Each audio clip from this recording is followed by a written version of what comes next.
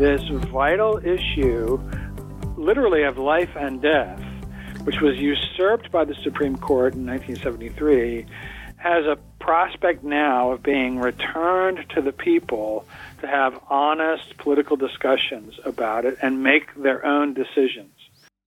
Welcome to Respect Life Radio. My name is Deacon Jeff Bennett with Catholic Charities of the Archdiocese of Denver. And remember, you can listen to all of our shows at respectliferadio.com. Today, our very special guest is Matthew Frank. He is contributing editor of Public Discourse. He is also Associate Director of the James Madison Program and lecturer in politics at Princeton University. He's a senior fellow at the Witherspoon Institute and professor emeritus of political science at Radford University, where he chaired the department and taught courses in political philosophy, constitutional law, and American politics. And constitutional law is where we're going to go today because we're going to be talking about the death of Justice Ruth Bader Ginsburg and what is going to happen at the Supreme Court level, what's going to happen politically over the next several months. And Matthew, thank you for taking time to talk to us today. Glad to be with you, Deacon Jeff. We live suddenly in still more interesting times, don't we? Just when you think craziness has reached its pinnacle, something else happens. And, we heard on Friday that the Supreme Court justice died, and, we should pray for her soul, pray for her family. It's always Absolutely. A tragic loss when we lose a loved one. But the reaction was anything but muted. It was all over the board, and we were talking right before we came on. I mean, I've seen young girls on Twitter actually have meltdowns to the point where they're screaming, they're using profanity, and one said, "I just wished I was aborted." I mean, this is kind of the reaction that has been brought up, especially when they think President Trump is going to get another Supreme Court nominee on the board. I mean, on the bench. Nobody who doesn't need the clinical attention of a psychiatrist actually wishes she'd been aborted. So, I mean, what we're talking about there is a pretty performative act of agony over a political event. Yeah, and sure, of course. Look, I'm a conservative. I was a great admirer, remain a great admirer of the late Justice Scalia. And, when he died in February 2016, I was apprehensive about what would happen next. I worried with President Obama, what kind of justice would replace Scalia, what would happen to the balance on the court. So these worries are very natural for the liberals in the country who are admirers of the late Justice Ginsburg. Ironically, of course, on the court itself, one of the most famous friendships of recent years was the friendship between Scalia and Ginsburg, who had known each other on the D.C. circuit first.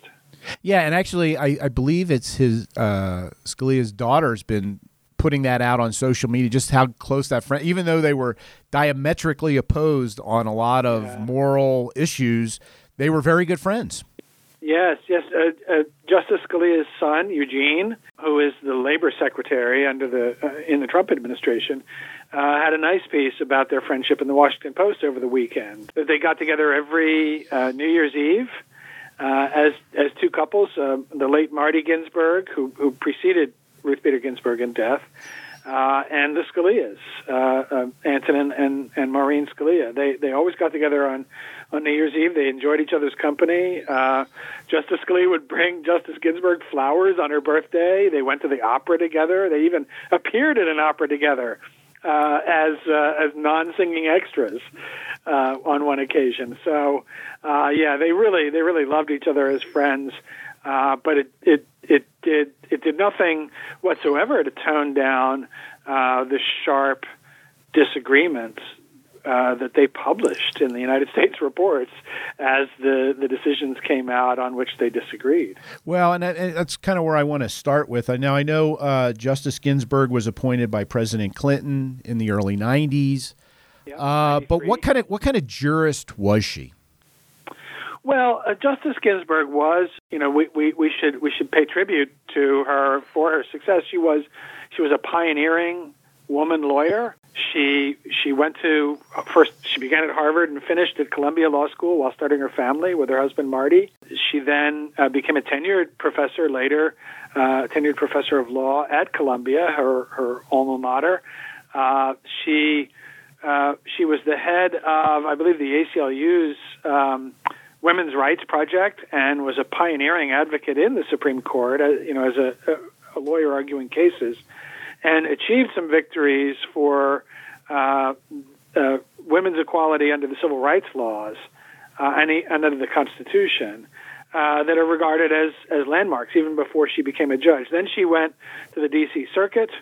I'm trying to remember. I think she was placed on that court by President Carter, and then was put on the Supreme Court by Clinton. And in her what is that now? 27 years. Yeah. On the Supreme Court, she was the acknowledged leader of the liberal wing for many years. Certainly, after some of the older liberals still in the court when she arrived departed, she wrote the opinions in some notable cases. For instance, the VMI case, the case that forced Virginia Military Institute to admit women as students. Now, look. I mean, as a conservative, I disagreed with her more often than I agreed. This was the position that her great friend Justice Scalia was in. But you had to respect her ability as an advocate and as a judge to make her case, to marshal the votes for cases that she won, and to defend the rationale for the decisions that she participated in.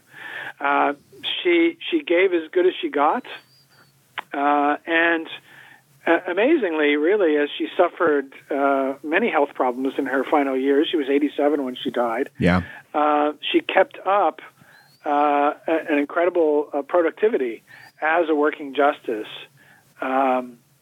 with no one ever doubting that she was in command of her faculties or pulling her weight. Yeah, the body may have been failing, but the mind wasn't. But we've seen, one of the things I think people should be concerned about, especially, we saw, some of her decisions in terms of just recently, right? We had Bostock versus Clayton County making gender ideology, right, employment law.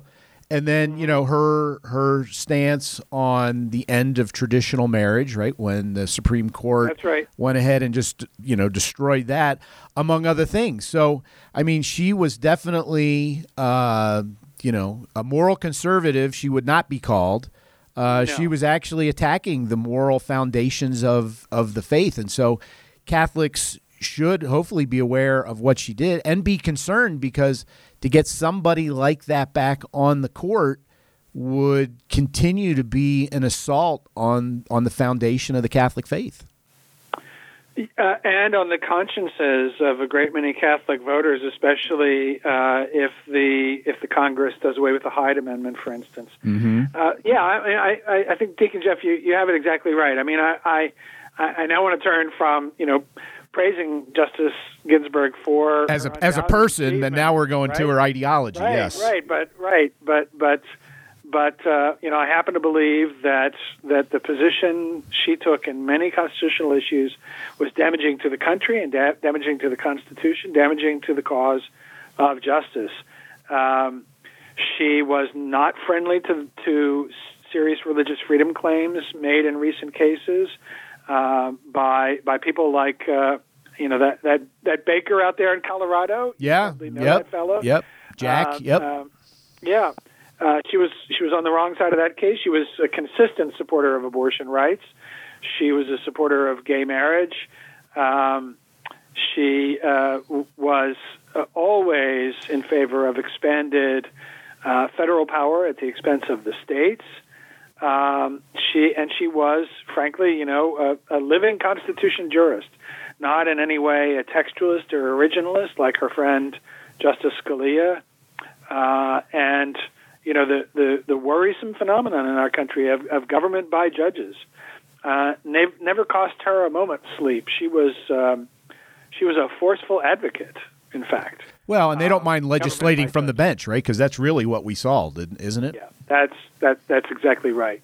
And look, it has to be said that the reason people are liberals are apoplectic about her death while a Republican is in office in the White House and Republicans control the Senate, the reason is the abortion decision. The abortion decision, so obviously wrong as a matter of justice and of constitutional law, has riven this country for 47 years into increasingly sharply divided parties on this question. The Republicans are the pro-life party, and the Democrats are the pro-abortion party.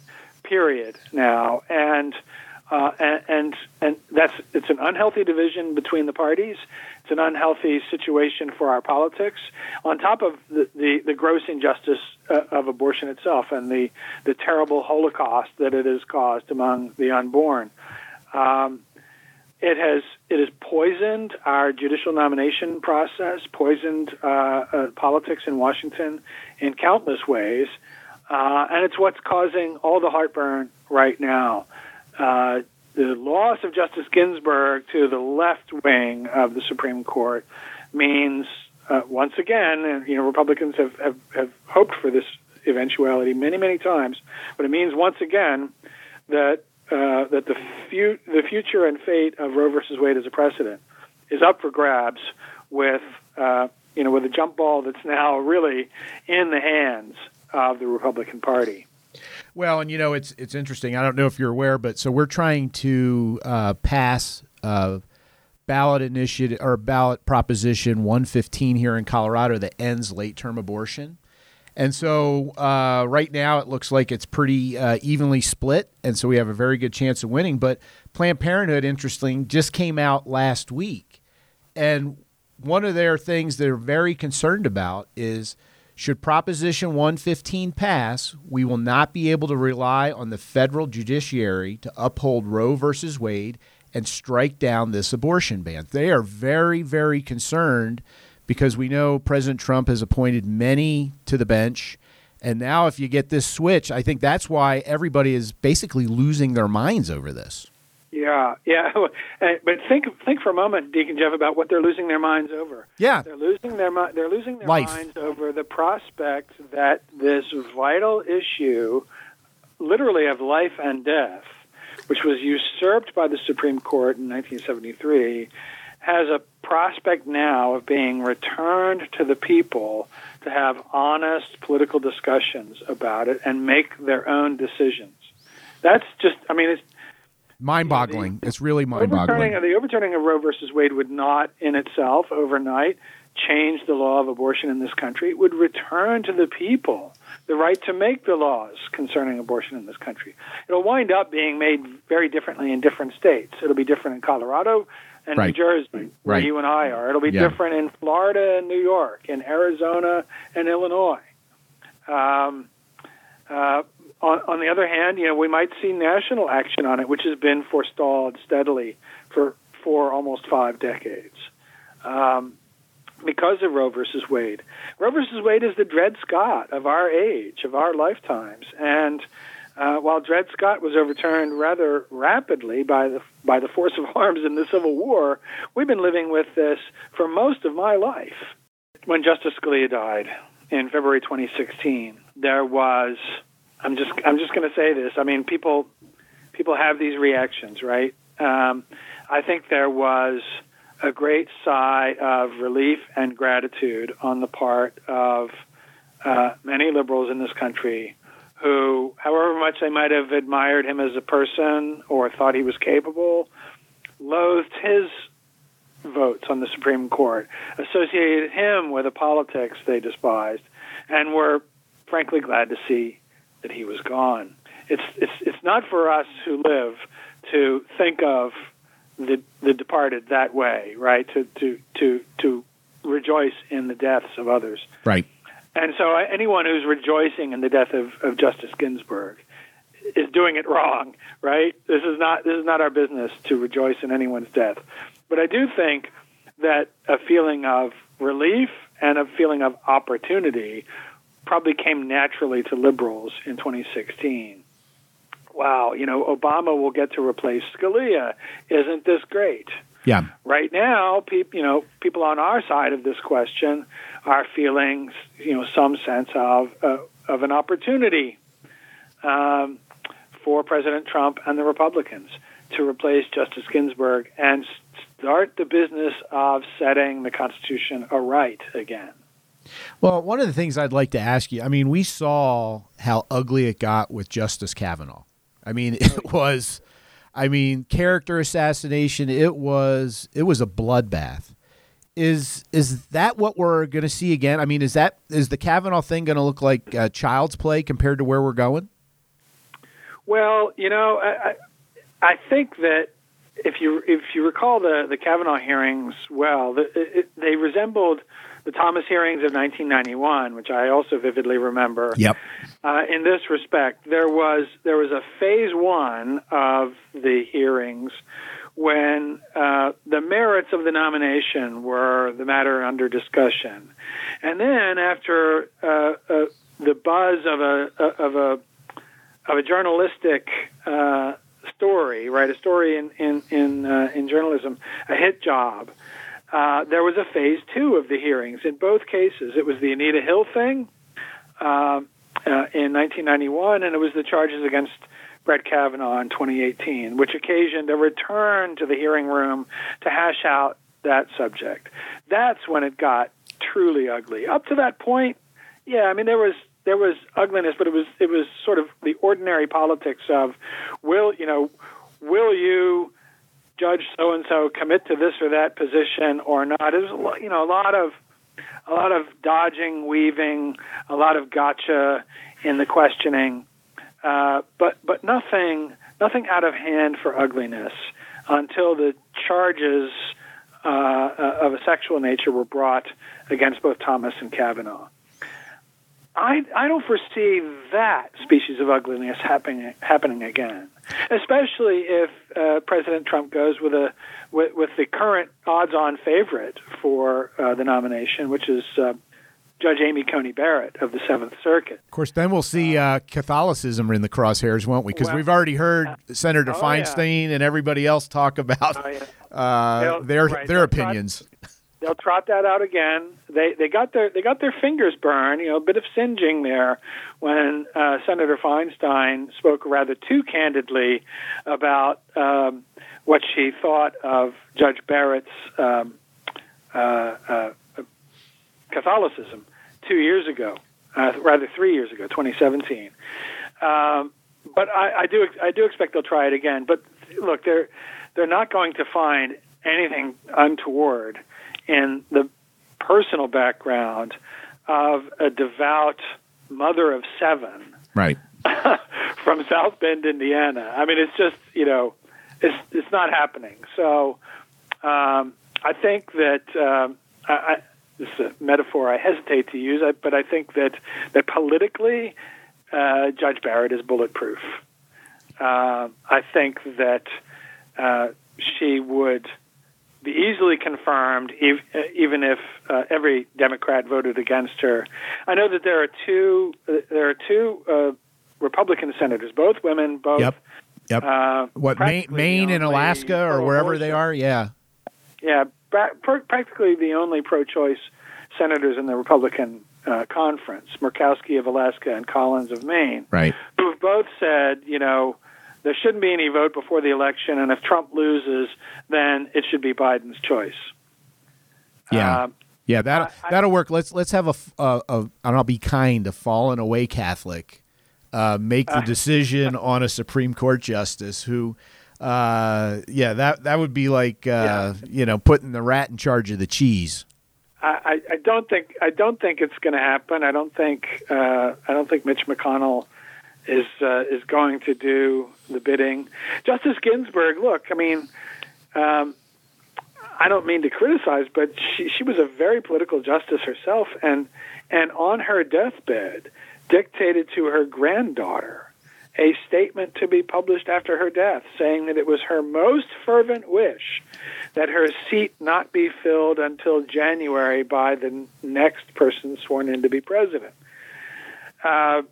And And now, of course, Democrats are saying, well, we have to respect Justice Ginsburg's wishes. Well, sorry, the seat that she vacated by her death was not her property, and the Senate of the United States is not the executor of the Ginsburg estate. You can't put that in your will, and that trumps right everything right. from 200 years of history. So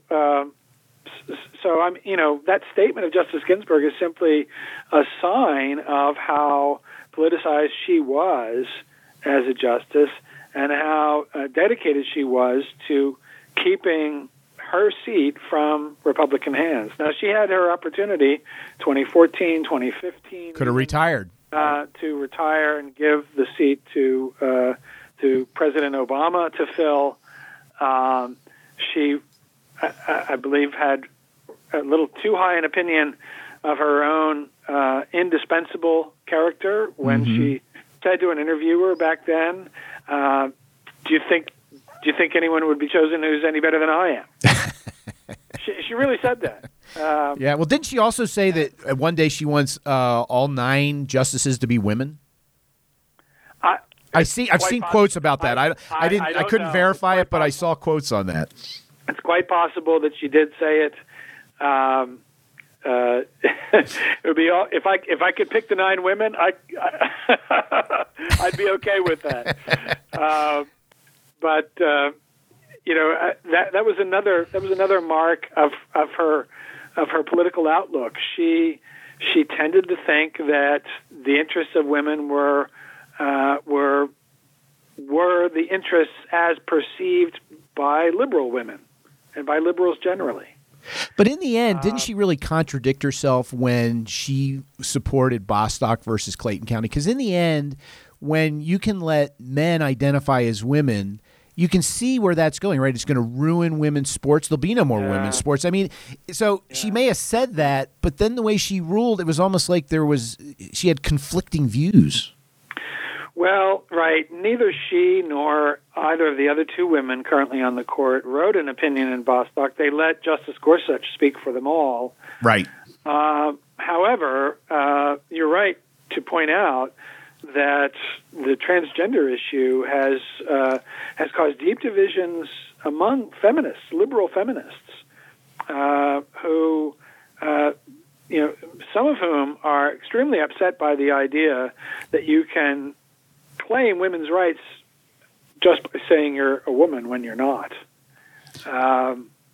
That's that does not do the cause of women's equality in the world any favors whatsoever. No, it basically is a death nail again for sports, for safety of women. I mean, we hear no self-respecting family wants men in the bathroom with his daughter, 15-year-old daughter, when you go out to eat or wherever. I mean, in the end, it's an assault on women. And so for somebody who was such a proponent of women, it just seems odd that, you would come down. I guess political ideology trumps your issues on women.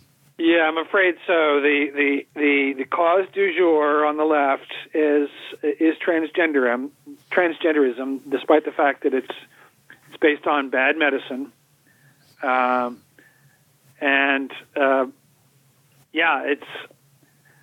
Look, I mean, I don't understand how liberal feminists can reconcile themselves to the fact that many of the abortions in this country are undertaken solely for the reason that the unborn child is female.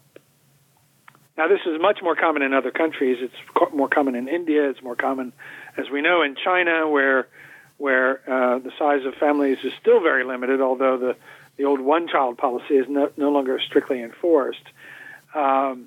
But it happens in this country, too. Sex selection, abortion, is almost invariably a selection against the female. Yeah. And the abortion of tiny women. And this does not cause any heartburn for pro-choice feminists. Well, as I mentioned earlier, we're trying to, want people to vote yes on Prop 115 here in Colorado. But I interviewed Feminists for Life, right? We interviewed Secularists for Life. These are women who get it, right? They may not have the same faith background or whatever, but they get this is an assault on women. And I think, maybe, this process going through, maybe there can be some kind of education so that people really see how this really is an assault on women. This is treating women as a lower class, not holding them up, but really holding them down. Yeah, I think that's right. That's right. There's no angle from which the abortion crisis now going on 48 years in this country. There's no angle from which one can view it without saying one more thing to be outraged about. So outrage against God Himself as well as against the U.S. Constitution. Yeah, I mean, your insight is spot on, and I really appreciate you taking time. We're down to about the last minute or so. First thing, how can people follow what you're doing? Well, that's a very kind question. I write pretty regularly for Public Discourse, the daily essay publication of the Witherspoon Institute, which you can find at thepublicdiscourse.com. I am also busy at Princeton University's James Madison program as associate director there, and all our events, which sadly are online now. Right. But one of the advantages of online is that they can be attended in real time by anybody, and you can find the events of the Madison program listed online at jmp.princeton.edu. I'm on Twitter at Matthew J. Frank, Franck. So that's at Matthew J. Frank.